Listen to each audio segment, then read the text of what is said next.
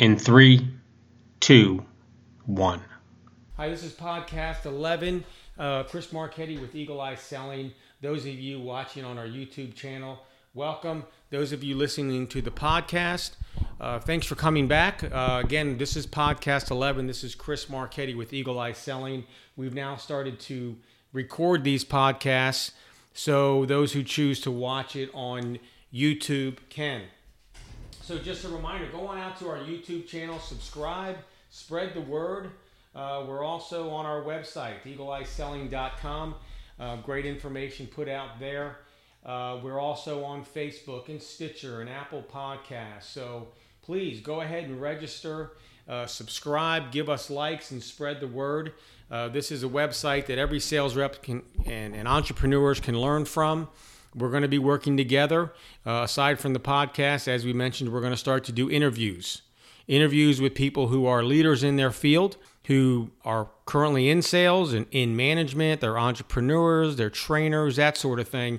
We're going to be interviewing individuals as well as me talking, so we can all learn from each other. So today's topic is follow-up. So you've had your meeting with your prospect, with the company, and you went away with a to-do list, whether it was information that they have asked for, whether it's questions that you needed to get more specific answers on. When we talked earlier on other podcasts, we had mentioned that if you say you're going to do something, do it. Build the credibility, build rapport, because not all sales reps are like that. In Eagle Eye Moment, selling above the trenches, easy one. Do what you say you're going to do. So as a follow-up, phone calls, emails, even personal letters work. If it's information you need to get back to them, again, there's a list. You've also most likely given them things to do so they take ownership in the sales process. So you need to get commitment on when you're going to get back to them and when they're going to get back to you, so you've closed them on the next step in that meeting. So now you're following up. So always in your follow-ups, obviously, thank you for the time. I look forward to working through the process here. Here's the information we discussed. Or can we set a phone call to discuss the information? Anytime I can get them on the phone and have a conversation, that's better. It's going to build a rapport. And then we can send them the actual material after we talk or as we talk. The other thing I like to do is send out personal thank you notes. No one nowadays actually hand writes thank you notes. There's no reason why. It's not out of date. People will appreciate the extra time you've taken. So get out some letterhead, get out a piece of paper, a thank you note card with your business card in there, your information, thanking them for the time that they gave you, and send that off. Especially if you met with one of the big decision makers or the decision maker. If you're sending them an email, you want to have a professional email sent out to them. So don't rush it and get it on.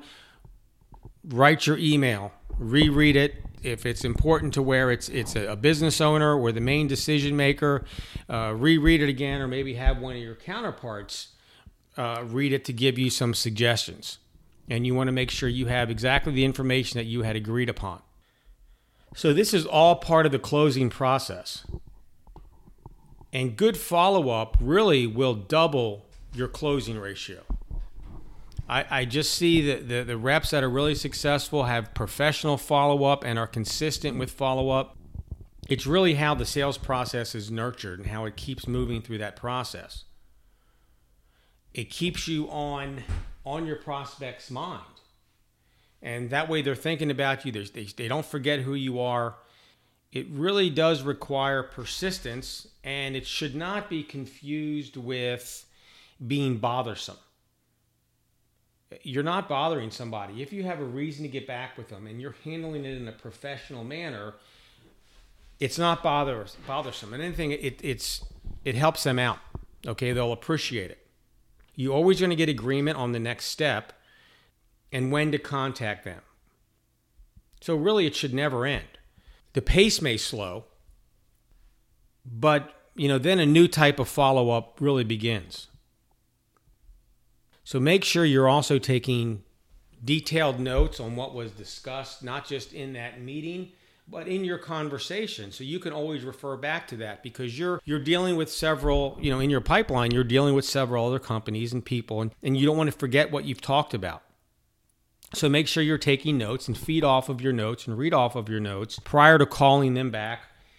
And also while you're talking to them on the phone, have it open. So be prepared. Have your questions written down. Ask smart questions. It shows them that you've done homework, that you've done research, you've been thinking about them. So ask smart questions during the conversation. If there's something that you want to go a little bit deeper into at the meeting, maybe it wasn't appropriate to go into it. A phone call might. And again, you may be dealing with different people within the organization, or it may be a one-man ownership that you're dealing with. Asking questions is a perfect reason to get back to them. It gets you deeper into their situation. Again, you're building rapport, and they're talking about their issues, and you're showing that you're able to help them out. The other thing is use like Google Sites to alert you if your prospects or the companies make news. They make press releases. They put out new announcements all the time. So add that company or that person to your watch list. So when you do get a hit and it says that they did something or their company did something, you can give them a call or send them an email to congratulate them. And again, it shows that you're involved with them and you care about them. I talked before about a handwritten thank you note combined with, a well-timed email. A handwritten card shows that you really took the time to communicate and you have that human touch. People are getting away from that now because they want to be quick, and emails are an easy way to do that. So a handwritten note, again, is going to separate you from other people. When you're having a conversation as a follow-up, always close we're always closing for the next. So always close after you've talked to them about what the next step is on their side, what the next step on your side. If you can get buy-in on a day and a set appointment, great. And just make sure that they're buying into it. They're taking ownership as well. Get them on your mailing list. If your company has a mailing list or you personally have a mailing list, you want to get them on your list. So that future marketing and future information comes to them. When you're sending out emails or even making phone calls, hey, I want to follow up. We want to make the call or the email really about them. You don't want to make it about you. The sign above their head should be, make me feel special today. You're calling them to help them out. Okay, if you need something, you also need to have something that they can benefit from as well. One thing that people don't always like to talk about or don't always do is, let's say the follow-up is after a no or after a rejection. Hopefully it doesn't happen too often, but everyone loses deals and things happen. It's always great to have a follow-up. I think it's good to have a relationship with them, even if they tell you no. A couple reasons. One is I always try to find out maybe why they picked someone else over me or instead of my solution or company or whatever. So it's a learning. But also, too, if you have a good relationship with them, especially if maybe they're a small business owner and for some reason they didn't go with you, but you have a relationship with them, they may refer you to other places and other companies where they will buy your business. So they can maybe lead you to other people. You don't want to leave them with a bad taste in their mouth, win or lose. So they'll remember you. So always still follow up and persevere after, even if it is a no. It's an education for you. It's always still possibility for additional business. Always get permission to call back. I always do that in meetings. Ask, is it okay if I call you? Especially if you initially are talking with maybe a CIO or a manager, and he or she wants you to work with someone on their team. I always say, hey, is it okay to give you a call and kind of update you on how things are going or seeing if you have any questions along the way. So always get buy-in to be able to call them back. That's great for two reasons. One is you keep that direct line with them.